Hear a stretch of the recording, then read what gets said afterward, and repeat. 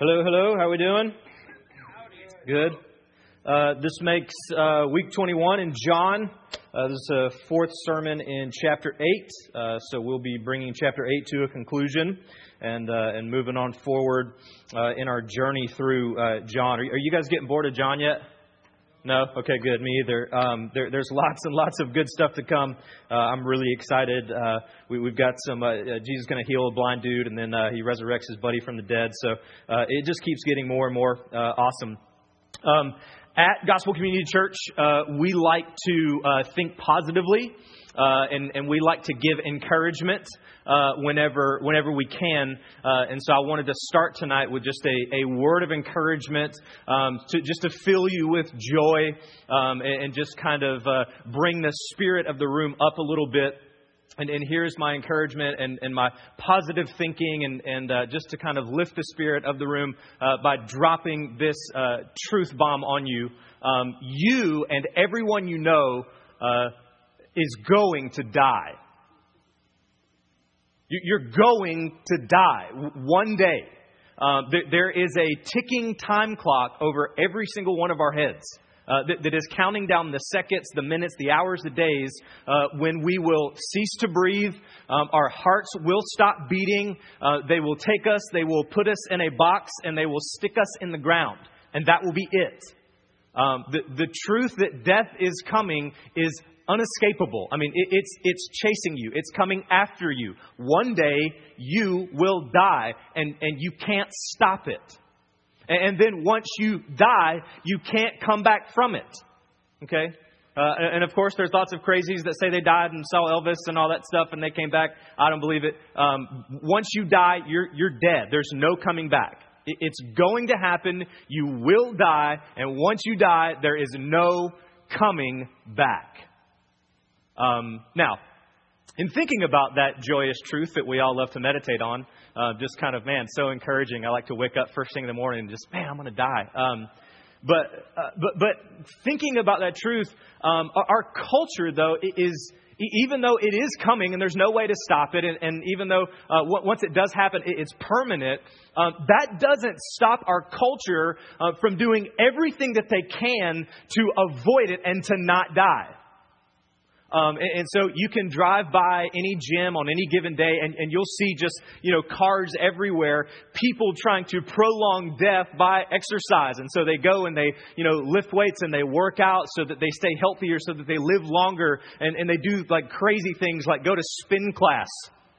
Has anyone ever been to spin class? I'm almost certain that in hell there will be spin class. And Satan will be the one with the Britney Spears microphone yelling, "Feel the burn." But people will do, get it, feel the burn.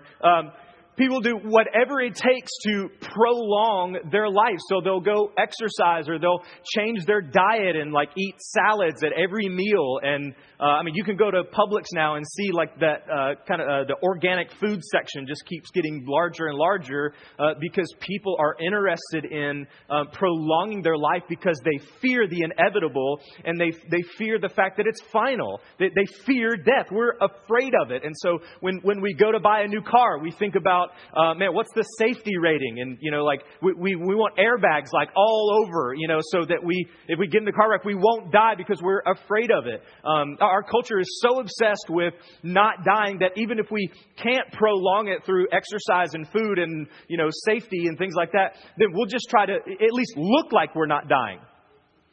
And so we'll, clip it and snip it and tuck it and fold it and all kinds of cosmetic surgeries to make ourselves look like we're not dying. You just kind of go get the surgery that makes you forever like have a smile on. It's like you can't, things are terrible. And like, why are you smiling? It's the surgery. But we'll do whatever it takes to fight against death. And our culture is just absolutely enamored with warding off and fighting against death because we know it's coming and we know it's final. And so we live in a culture that's absolutely scared to death of death. But what I find is so amazing is the promise that Jesus makes in the text that we're going to look at today. So for a culture who is just scared to death of death, Jesus makes this promise. He says, if you keep my word, you will never see death. I mean, think about that. I mean, our culture, scared to death of death, and Jesus goes, I've got this. Just if you keep my word, you will never see death. This thing that you're so afraid of, this thing that is so final, this thing that is coming for you, you don't have to see it, you don't have to taste it, you don't have to experience it if you will just keep my word. That's the promise that Jesus makes. And so, just imagine how different our world would be. Imagine how different your life would be if you actually believed that and if you actually lived that way. I mean, if you really believe that, hey, death isn't coming for me, how would that impact your life? How would that change your life if that truth really got down in your soul? That I'm not going to die. I don't have to worry about that.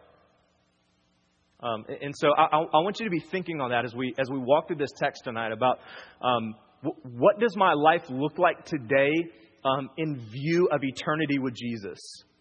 That's kind of what we're going to be pressing into this whole talk. My hope and my prayer for you is that one day when you are there, you're the one that's in the box. Your friends and family has gathered around at your funeral. My hope and my prayer for you as people of Gospel Community Church is that whoever is preaching your funeral would stand up and they would motion to your casket and you say, you see this body here? He is not dead. That's my prayer for you, is that the preacher would stand and say, you see a body here, but she's not dead. You see him laying here, but he is not dead. That's my prayer for you guys. So let's walk through just kind of a quick overview of the text, what we're going to see tonight. Number one, after a long discourse from Jesus, the Jewish leaders have had enough, and they slander him in the worst way they can think of, but Jesus responds in humility. So Jesus has gone this big, long discourse. The Jews, they've just had it up to here with this Jesus guy, with his rhetoric, with his rabble-rousing, with everything. And they're just done with it. And so they just kind of start slandering him and cursing him. And they throw out two things. They call him a Samaritan, and they say that he's possessed by a demon. Okay? Now, why is that such a big deal that they call him a Samaritan?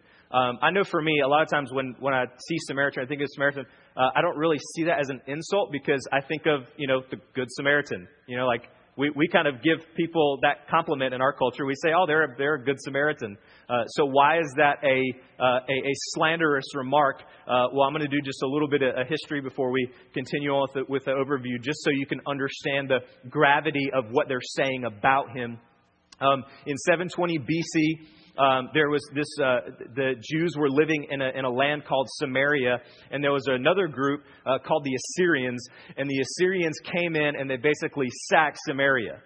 They kill a whole bunch of people. They exile a whole bunch of the Jews. But some of the Jews actually stayed in Samaria under Assyrian rule. Okay, the Assyrians were, awful dudes, like super pagans. Like they actually practiced child sacrifice and like worshipped idols and all kind of crazy stuff. And so the Jews that were still living in Samaria, once the Assyrians had conquered it, they had a decision to make. What are we going to do? Are we just going to stay here and die? Or are we going to intermarry with the Assyrians and adopt their religion? And so the Jews that stayed there in Samaria did that. They just accepted the practices of the Assyrians. And the Jews that were staying there stopped worshiping the God of the Bible. They started worshiping false idols, golden calves, making all these weird sacrifices. They would sacrifice their children like the Assyrians did. They intermarried. And so that basically destroyed everything that the Jewish culture held sacred. Okay? Their belief in God and their bloodline. You can see all throughout Scriptures, you get these big, long lists of this person begot this person, begot this person. Because to the Jewish culture, the fact that you are Jewish and preserving the bloodline was really, really important. And so for the Jews to intermarry with these pagan Assyrians, what was like, dude, what are these guys thinking? Not to mention they're doing all these other weird practices, okay? So the Jews that did not do that, the Jews that were exiled, they see these people living in Samaria who have forsaken God and forsaken their bloodline, and the Jews began to hate the Samaritans. They hated them. They considered them subhuman. They considered them half-breeds and mongrels. And so when the Jews say, well, you must be a Samaritan, Jesus, they're calling him subhuman. They're calling him a mongrel. They're saying that he has defiled and forsaken everything good and everything holy. That's a pretty rough insult. Not to mention, they say, you're a Samaritan. You're possessed by a demon. So the man who shows up and does everything that God the Father does, he does everything he sees his Father doing. The guy that was sent from God and filled with the Holy Spirit to do this incredible mission, to come here and live the life that we should have lived and die the death we should have died, who walks in perfect sinlessness, they say, you're possessed by a demon. Number two, Jesus then offers his enemies salvation from their terrible destination. He says, if anyone, meaning the people who just insulted me, the people who just called me a Samaritan, the people who say that I'm demon possessed, if anyone keeps my word, you'll never taste death. You won't taste it. You won't see it. You won't experience it. This thing that's chasing you, this thing that's coming after you. If you just believe in me, just chase after me, then you won't experience it. They slander him and yell at him and cut him down. And he says, man, I'm offering you salvation. I'm offering you a way out of your terrible plight. I'm offering you an alternate destination. Next, we see the Jewish leaders respond with a harsh question. Who in the heck do you think you are? They can't believe it. They can't. I mean, dude, this is Jesus of Nazareth. I mean, Nazareth, a little, podunk hick town. This guy is going to be the one to offer us salvation. This guy is going to be the one that's going to deliver us from the impending doom of death, right? This guy? Really? Who does this guy think he is? He's saying that we don't ever have to see death? Well, what about Abraham? I mean, he was a pretty holy guy. What about the prophets? Those were pretty holy guys. I mean, they're all dead. They died, and this guy is saying that he can free us from death? Who does this guy think he is? That's their response. Then Jesus corrects their doctrine by showing them the centrality of the gospel throughout all of Scripture.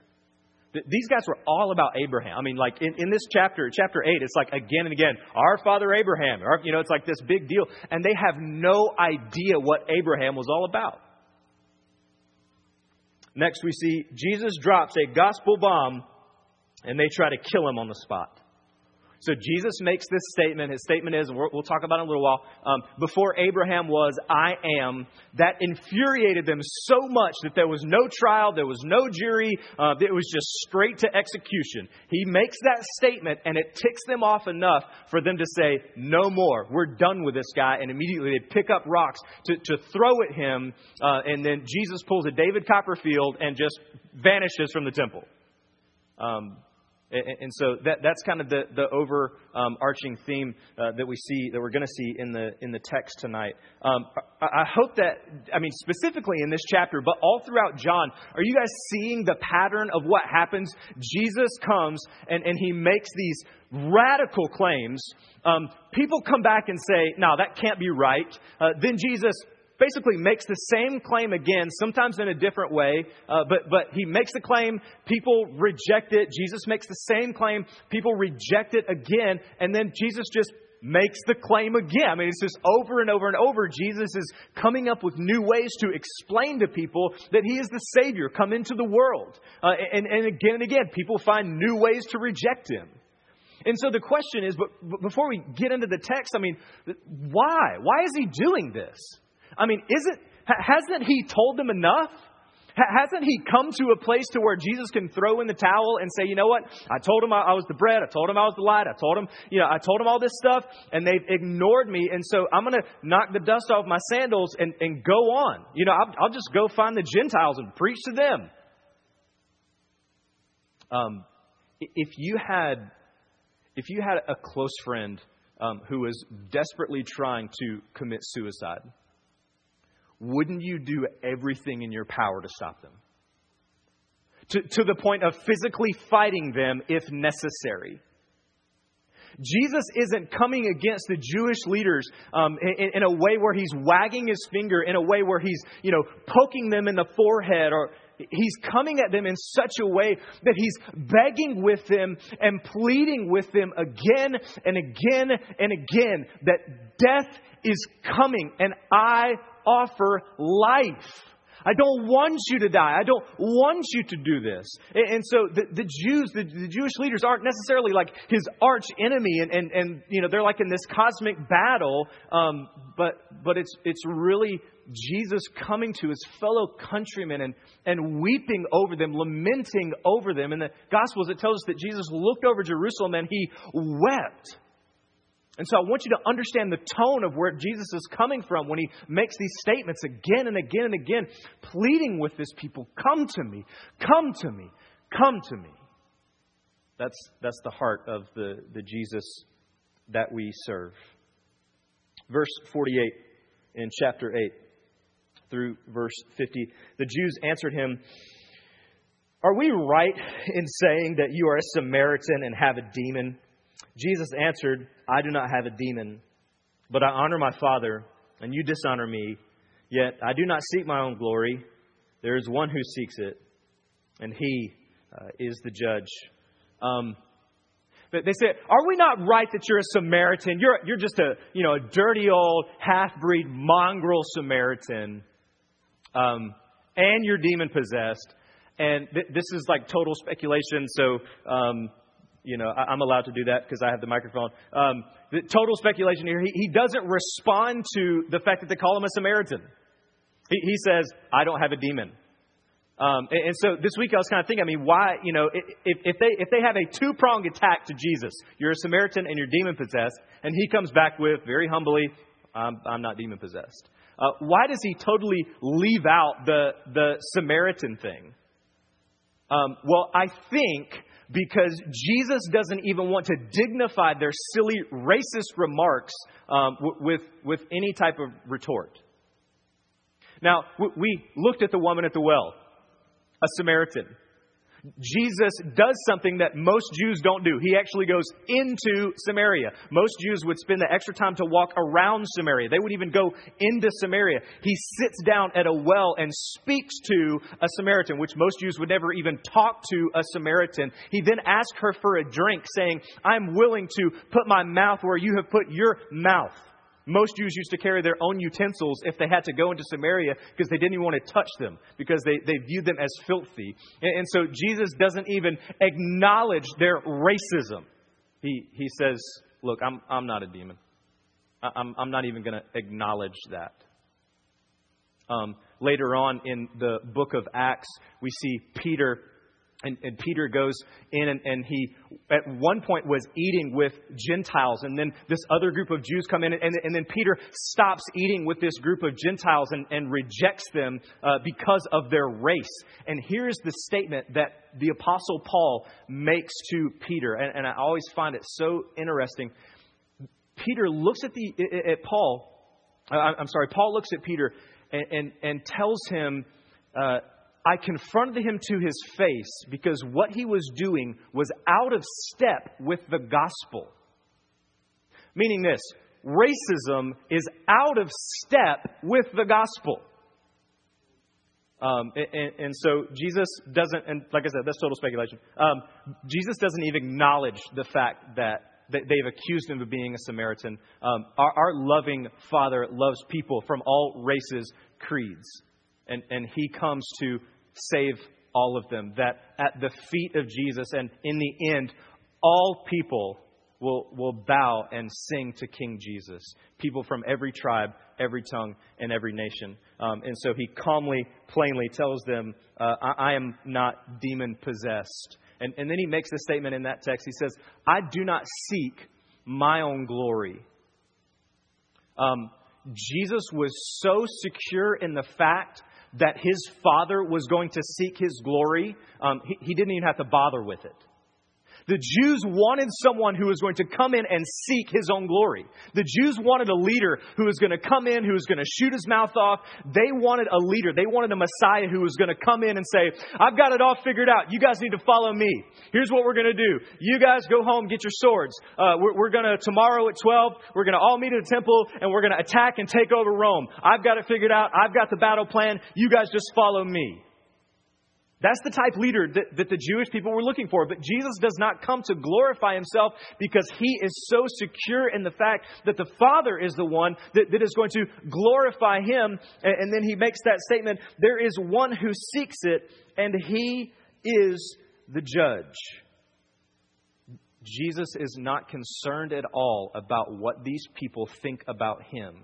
He is more concerned about pleasing the Father. When you obey God, okay, in your Christian walk, when you do the things that God tells you to do, when you're just obedient to him, when you're obedient to him in your marriage, when you're obedient to God with your time, with your talent, with your treasure, there is going to be opposition. Okay? Some of you have experienced this. Some of you have family members that look at you like you're crazy. What, man, you sure do spend a lot of time at church. I mean, your whole weekend, community group, and then Sunday, and then you're giving all this money to the church, and you're sacrificing all this time. That's crazy. I mean, why would you ever do that?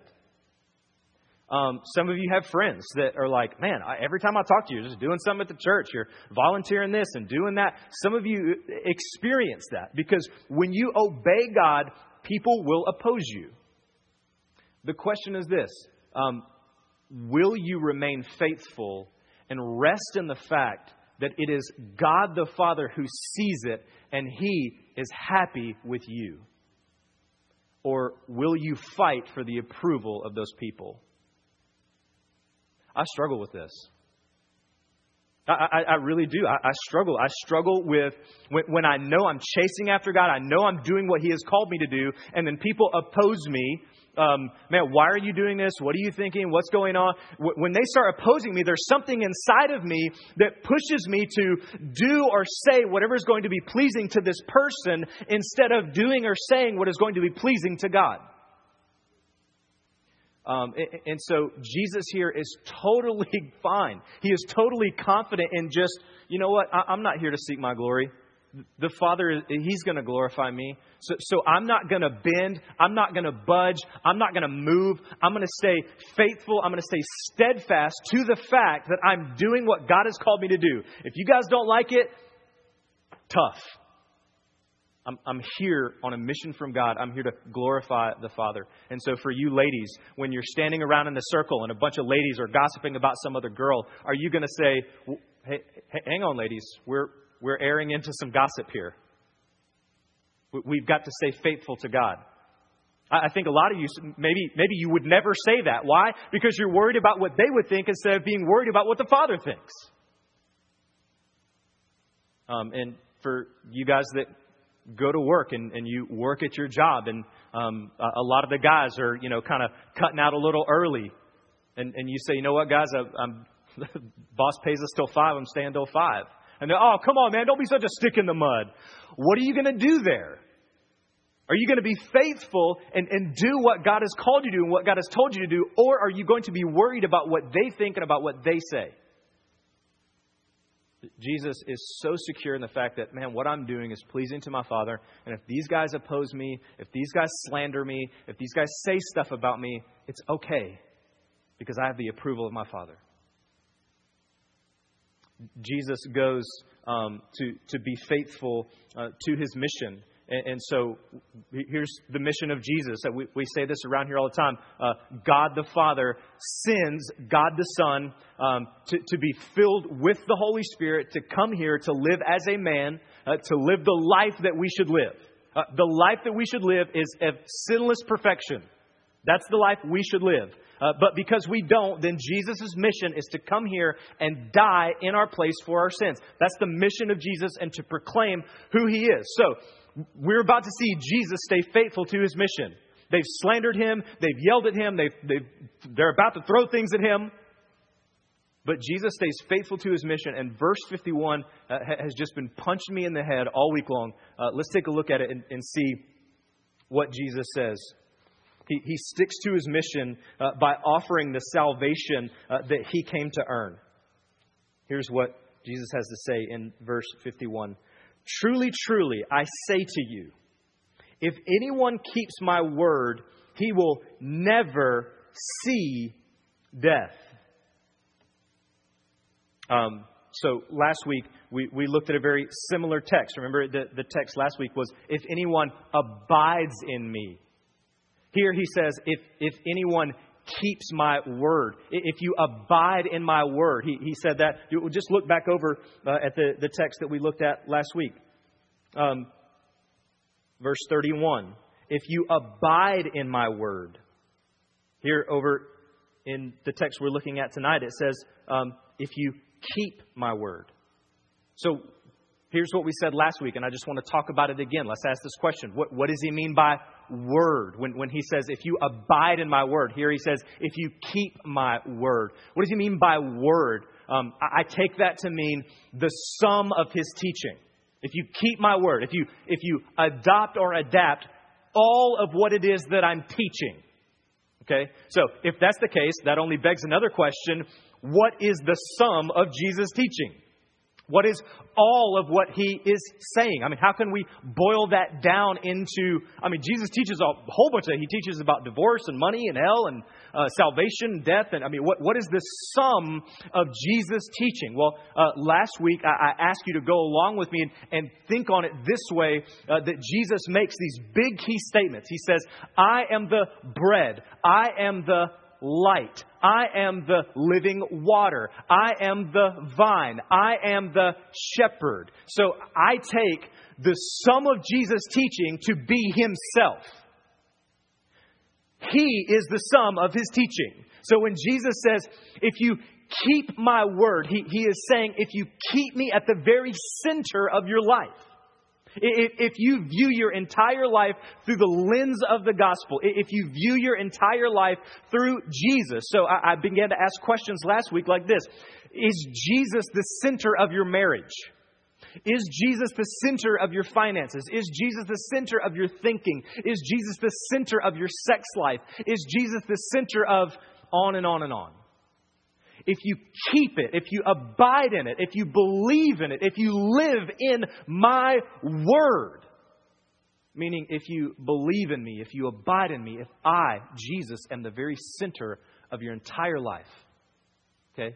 So this is a conditional statement. He says, if you keep my word, if I'm the very center, then. So this is the conditional statement. If, then. If I'm the very center of your life, then you will never see death. What does He mean? What does He mean you'll never see death? Who in here has a family member that's died? Who in here has friends or family that's passed away? I mean, like, we see people die all the time. I know godly people who love Jesus, and Jesus was the very center of their life, and they died. So what does He mean here? That if you keep me as the center of your life, you'll never see death. Let's go chapter 11. Go to John chapter 11. Very famous story of when Jesus raises Lazarus from the dead. And when we look at this text, we can get a better understanding of what He means when He says, you'll never see death. Verse 25. It's not going to come up on the screen. I'll just read it to you. Then Jesus said to her, I am the resurrection and the life. Whoever believes in me, though he die, yet shall he live. So Jesus begins to paint this picture of a death, but where there is still life. Okay, maybe this will be helpful. When the Bible talks about death, it talks about it in kind of three arenas. And I want to talk about those three arenas because it's going to help us wrap our minds around this idea that we die, but we don't die. That's what Jesus is saying here. So what are the three ways of thinking that the Bible has on death? What are the three arenas that the Bible would explain death to us? Number one is a physical death. Okay, sometimes when the Bible says death, it means literally death, like you die, like right here in chapter 11. Lazarus is dead. He's in the tomb. A physical death. So when the scriptures talk about death, sometimes it means you died, right? They put you in the box, drop you in the ground, you're dead. Another way that the Bible will talk about death is a spiritual death, talking about the state of the unbelieving soul. Okay, we kind of major on that around here. We talk about how people as unbelievers, they are spiritually dead. We would look to Ephesians chapter 2 that says you are dead in your sins. And so we are born into a sinful world. We continue to sin. And because of that, we are spiritually dead. And then here's the third way that the Bible will talk about death is the idea of eternal death, meaning this. This is to describe the wrath of God visited upon unbelievers after their physical death. Okay, we would look to texts such as Revelation chapter 20, verse 14. It says, "This is the second death, and it is the lake of fire." Okay, so we have physical death, we have spiritual death, and we have eternal death. Okay, so which death is Jesus talking about here? He just says, if you keep my word, that's it. You will never see death. So which death is in view here? I think it's very easy to see that the death that is in view here is the eternal death, the second death. Here he's speaking of eternal death. Here's what Jesus is saying. To these Jewish leaders who have just mocked him, who have just said evil things about him, what Jesus just said is that the wrath of God is waiting for you. So you are going to die physically. And after you die physically, there's going to be an eternal death that comes after that. And that is the wrath of God that is visited upon those who do not abide in the word of Jesus. Jesus paints a very grim picture. He paints a very dark picture that if these men do not begin to reorient their life around Jesus, that they are going to die physically. And after their physical death, there's going to be an eternal death where the wrath of God comes to bear on those who reject His Son. This is not a popular teaching. This really doesn't sell a lot of books. This isn't what people love to hear about. But Jesus here is begging and pleading with them. Don't do this. The bridge is out. Abide in me. Abide in my word. Reorient your life around me, because there is an eternal death that is going to bear on you in the form of the wrath of God if you don't turn your life around. Okay? So 3 quick things in addition that I want to say here. Jesus here is not talking about annihilation. Okay? What is annihilation? Annihilation is the false doctrine that those people who do not receive Christ, they die and then they go to judgment and they are judged. You are not my child. And then basically God just annihilates them forever. They cease to exist, period. That is not what is in view here. We can look to Matthew 8, verse 12, where Jesus says that once the eternal death comes, there will be weeping and gnashing of teeth. In addition, in Mark 9, verse 43, Jesus says that there will be an unquenchable fire. So when you die, it's not like you just cease to exist. God just doesn't destroy you completely, because there is weeping, gnashing of teeth. There is a literal consciousness that comes with the torments of hell. In addition, we're not talking about purgatory. Hebrews 9 will tell us it is up to a man once to die, and then comes judgment. There is no scripture, period, paragraph, in the 66 books found in the Bible that mention purgatory or talk about purgatory. Purgatory is the doctrine that there is a place in between heaven and hell that souls go to wait. This is an incorrect doctrine. There are extra biblical books. There are books outside of the Bible that actually talk about this, and that's where that doctrine comes from. You die, and then you're judged, and that's it. Then you're there. Jesus also looks to the other thief on the cross and says, today you will be with me in paradise, meaning today, right now. There's no kind of middle ground. In addition, Jesus is not talking about soul sleep, which is another doctrine that says once you die, what happens is your soul goes into a state of sleep, in a state where you don't really realize what's happening. You don't really know how much time has passed. And then once Jesus comes back, then everyone is awakened, and then the judgment happens. That's, in addition, not what Jesus is talking about here. We would look to a scripture like 2 Corinthians chapter 5, verse 8, where Paul teaches us that to be absent from the body is to be present with the Lord. So here's the summary. Step 1, you die. Step 2, immediately you are judged. Step 3, those who keep His word live with Him forever and do not experience death. But those who do not, they experience death and are separated from Him forever in a place of eternal conscious torment. So for all of you Baptists who like fire and brimstone, there you go. Merry Christmas. That's what the Bible teaches. This is a scary, heavy, weighty doctrine. Jesus says, if you abide in my word, if you keep my word, you will not have to experience the wrath of God bearing down on you. Don't do it. If you are here and you are a non-believer, I beg you, the wrath of God is coming for you. You will die. And if you are not abiding in Him, if you are not staying with Him, if Jesus is not the center of your life, then the wrath of God is coming for you. You will spend eternity separated from Him in a very real place called hell. I have to tell you this. I don't like telling you this. I want to talk about, puppies and kittens and happy things. But I have to tell you this because it's in the Bible and it's true. This is what the Scripture teaches us. That this is the fate of everyone.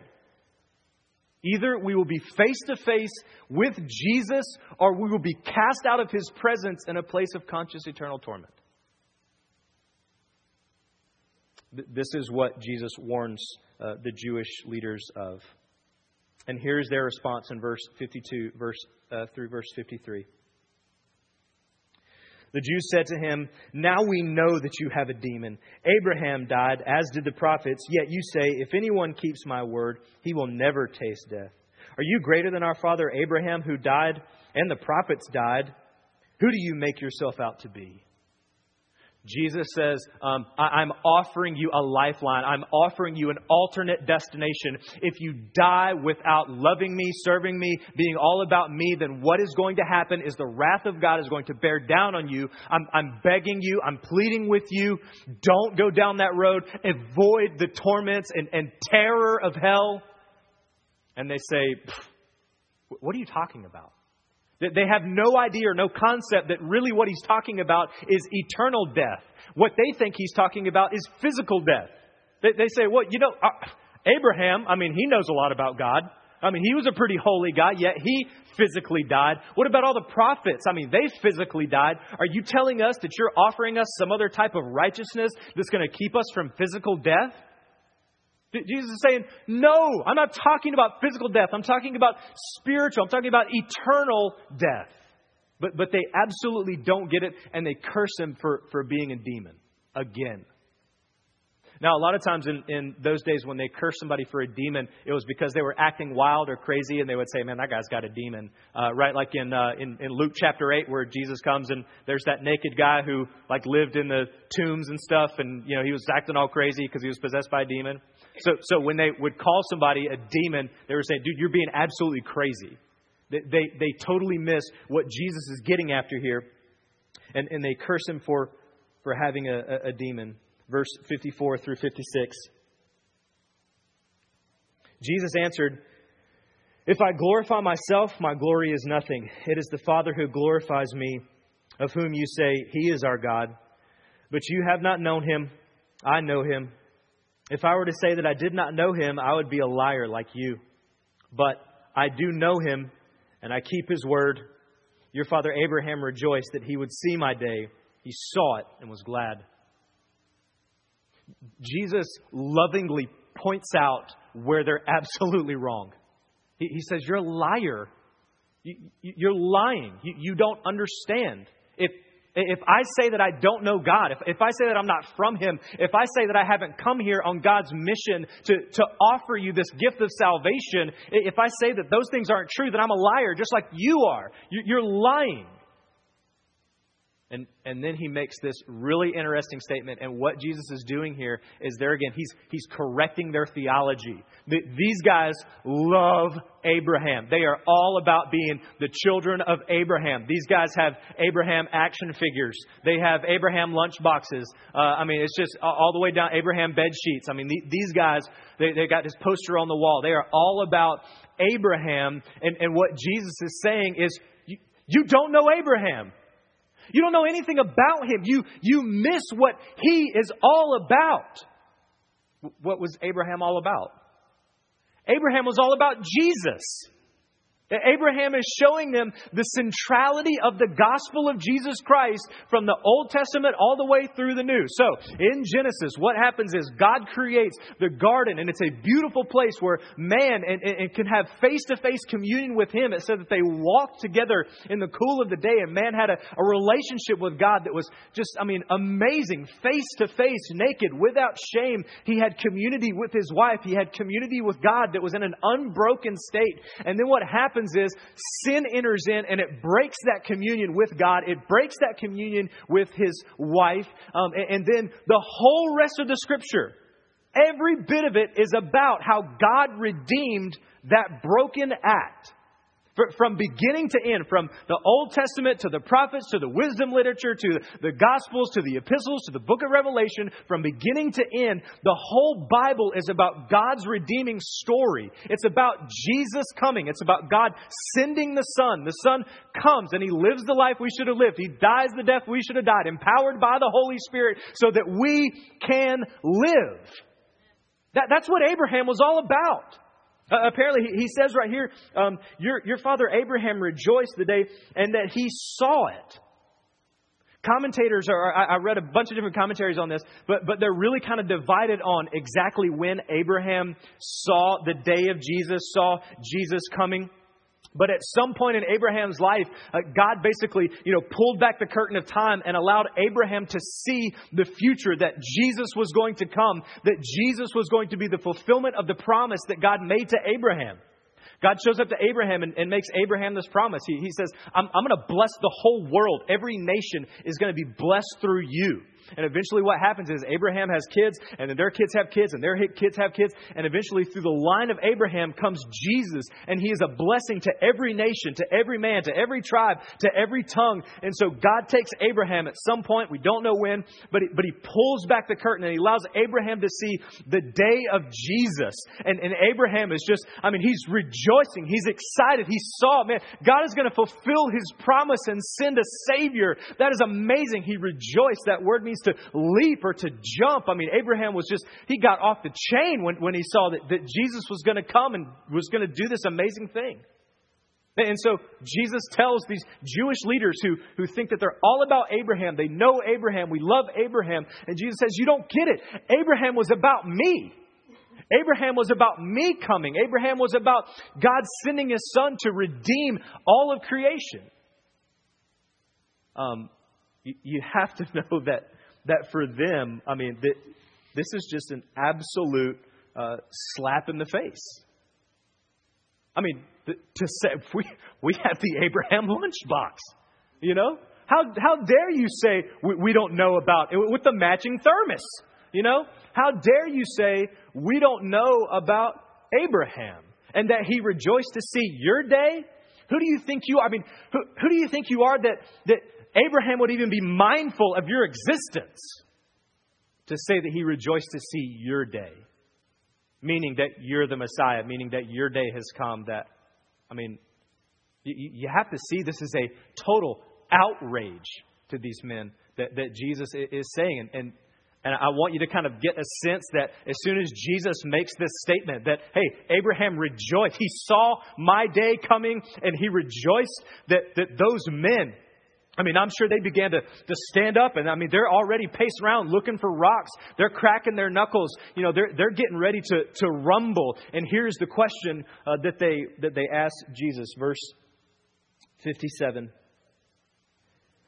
So the Jews said to him, "You are not yet 50 years old, and you have seen Abraham?"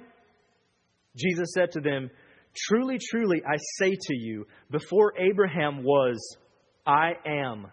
So they picked up stones to throw at him, but Jesus hid himself and went out of the temple.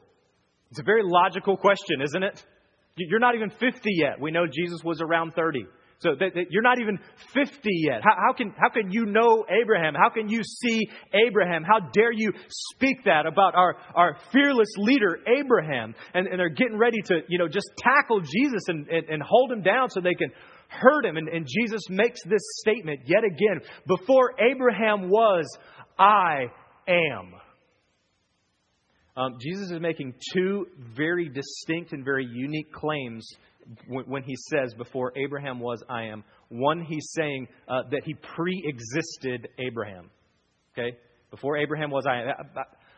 You want to know how I know Abraham? You want to know why I seem to be the authority on Abraham? Well, because before Abraham existed, I existed. I am the God-man. I existed outside of time. Okay? So when God the Father thought up Abraham and created him, I was there. When Abraham was born, I was there. When Abraham had children, I was there. When Abraham died, I was there because I'm Jesus and I exist outside of time. He was making a claim that he is eternal. But that's not the only claim he was making. Okay? Because notice what he said. He said, before Abraham was, I am. He didn't say, before Abraham was, I was. He said, before Abraham was, I am. Right? And then, as soon as he makes that statement, what happens? They start picking up rocks and they get ready to stone him.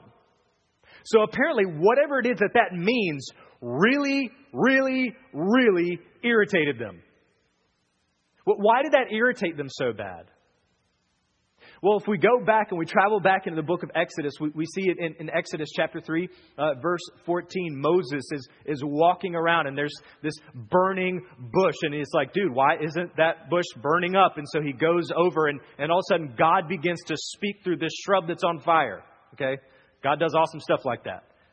So he begins to speak through this shrub that's on fire. The shrub that's on fire tells Moses, you need to go and talk to Pharaoh and get my people out of Egypt. And Moses asks a very important question. Who should I say sent me? I've come in the name of the burning shrub. Let my people go. That's weird. So he asked the shrub that God was speaking through to give a name. So when I go and I announce to the nation of Israel, we're getting out of here, guys. I've come on the name of... So he asked the shrub that God was speaking through to give a name. And so the name that the shrub tells him is, tell them, I am sent you.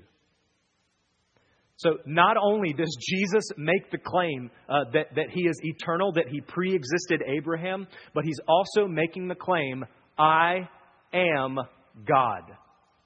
I am the God of Israel. I am the God of Abraham. I am the God of Isaac. I am the God of Jacob. I am the God of the Bible. And with that, with no trial, with no jury, they begin to institute the punishment that comes with blasphemy, which in that day was stoning. They would literally throw rocks at you until you died. Why does Jesus say this?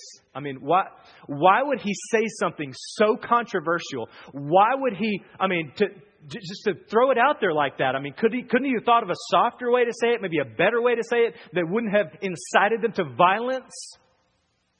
Here's what Jesus wants to do, and here's why he says it, and here's what Jesus wants them to see. He wants them to see that God had to come.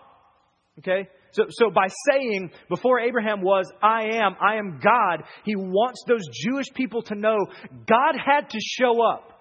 Okay? We are drowning in a sea of sin, and we needed somebody to come save us. And so Jesus, in bodily form, is standing there saying, I'm God, because God had to come and save you because humanity is totally helpless, totally, utterly helpless. And we needed a Savior to show up. And so he says the Savior is here. God is here. But not only does he want them to see that God had to come, but the second part of that is Jesus wanted them to see that he had to come in bodily form. Okay? Why? You guys ever think about that? I mean, why did Jesus have to come in bodily form? I mean, he could have come in spirit form, like a floating ball of light, just kind of buzzing around, like saying stuff. He could have come in any form he wanted to. Why does he come in human form? Why does he have a body? Well, he comes in a body so that body can be killed and die. That's why he comes in a body. He comes in a body so that body can die. So that Jesus gets death, we get life. Jesus' body is beaten and destroyed and mangled so that our bodies don't have to be. That's why. So when Jesus proclaims, before Abraham was, I am, he is proclaiming, I am the God-man who has come to die so that you can live. That's why he says that. Okay, kind of a big part in Scripture. Kind of a mega theme throughout all of the Bible. That Jesus has come to die so that we can live. He says, if you keep my word, if you stay in my word, you will never see death. I come to die so that you can live. What does that mean for us? What does that mean? That we get to live eternally with Jesus. I mean, how does that... Is there any implication today compared to eternity? So when I think about forever with Jesus, what does that mean for me today, if anything? Are there eternal implications? Are there implications today when I look and see I'm obeying Jesus here and now, so I'm going to be with him forever. So how does that impact my life today? I mean, I've got a job and a house and we've got a new baby and, does that change any of that? Does that change my thinking? Should it change my worldview that forever I'm going to be face to face with Jesus? I would say absolutely it does. Absolutely. That this truth, this central truth to the Scriptures should radically change everything about you. That it should change the way you think, the way you feel, the way you view. Everything should come through this funnel of, I'm going to be forever face to face with Jesus for eternity. And so today is different because I'm going to be eternally be with Jesus. As a point application, here are some ways that today changes in light of eternity. Number one, I live generously. I live generously because I'm going to be with Jesus forever. The text says in John chapter 14 that in my Father's house there are many rooms. You're going to be living in a house with Jesus' house, okay? You guys have seen cribs. Those are like outhouses compared to the house that you're going to be living in with Jesus. Some translations say mansions. I think that's a horrible translation. The Scripture really points to us living with God. I don't think we'll be like, on the other side of the block, and Jesus comes out in the morning with his coffee and waves to you down the street. I think it gives us the idea that in his house, in God's house, there are many rooms. So we'll be living in God's house with him.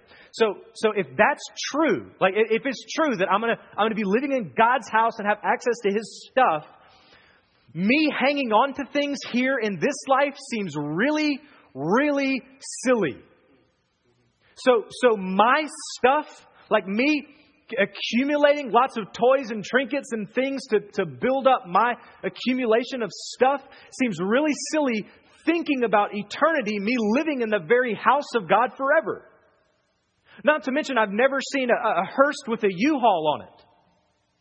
You don't get to take your stuff with you. And even if you did, I mean, like if you were able to take your record collection to heaven, right?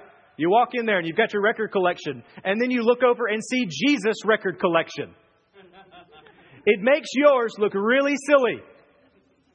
Do you get that? Do you see how when we look at eternity with Christ, it makes us incredibly generous? I don't need this crap because I'm going to have eternity with Him. So I've got 73 years here on this earth with all of my silly little toys and trinkets compared to eternity with all of God's toys and trinkets. Suddenly my truck looks really ridiculous. My house looks really ridiculous. And so it frees us up to give and give and give and live such a way that's absolutely generous in light of eternity with Him. Here's another thing that it changes as a point of application. Number 2, it drives us to tell people about Jesus. We talk about this here all the time. Missional living, that you should view your life as a missionary. You're here. You need to discover the people groups that live around you, figure out how to speak their language, live life alongside of them so that you can tell them about Jesus. Because the harsh reality that Jesus has just dropped on these Jewish leaders, that there is an eternal death. There's a physical death, then there's an eternal death where the wrath of God comes to bear on those who are not His children. That should scare you to death. It should make your heart hurt for lost people. And in addition, to know that one day I'm going to be face to face with my Savior begins to stir something in me that is so beautiful that I cannot help but to share with other people. So I should be running door to door, begging people, talking with people. Don't you want to be forever with Jesus, with me in His house? So when I look at eternity, when I view eternity, it changes things for me today because it drives me to tell other people about Him. It drives me to beg and to plead with other people in this community to come and live forever in the house of God. In addition, the fact that He saves us from death also makes me want to build His church. There are a lot of things that you can build. You can build houses, you can build cars, you can build your career, you can build your reputation. There's tons of things that you can build. The problem is all of those things perish. All of those things will fall apart. All of those things will wither. The moths are going to come and eat it. It's going to deteriorate and fall apart. But when you build God's church, it never dies. It never goes away. It's always going to be here because Jesus, either you're going to die and be up there with Him, with the church, or one day Jesus is going to come back and call His church. His church endures forever. And so you're able to look at eternity and see that the church will last forever. And so I'm going to be faithful to Gospel Community Church. I'm going to serve. I'm going to tithe. I'm going to give. I'm going to pour my talent and my treasure and my heart into the church because it's going to last forever. So we're all about planting more churches. We planted this one. But by God's grace, we'll plant more if He would allow. And so we just want to plant churches. They're going to keep planting churches. They're going to plant more churches out of this church so that we're growing and building what is going to endure forever. That's how our life changes. When we look at eternity, it changes things today. Fourthly, point of application. Today changes in light of eternity because we devote ourselves to a relationship with Him. If in this life I have an opportunity to love and to serve and to press into my relationship with Jesus, man, it's amazing practice for what I'm going to be doing for all of eternity. The most significant and important relationship that I have today is my relationship with Jesus. And if I'm going to be spending eternity with Him face to face, I need to learn everything that I can about Him. So I look to scriptures and podcasts and commentaries and systematic theologies, and I take every bit of information that I can get my hands on, every morsel of truth about who Jesus is, and I take that in, and I don't just stop there. I then take that truth and I allow it to transform into worship. Do you see how that happens? That the more you learn about Him, the more you pour into knowledge about who Jesus is, that knowledge then transforms into worship. So when I learn about how loving God is, I then worship Him for being a loving God. When I learn about God's sovereignty, I worship Him for being a sovereign God. So by view of forever I'm going to be with Him, today I want to learn all I can about Him so that will then turn into worship. Because I'm going to be forever with Him in heaven. Lastly, number 5.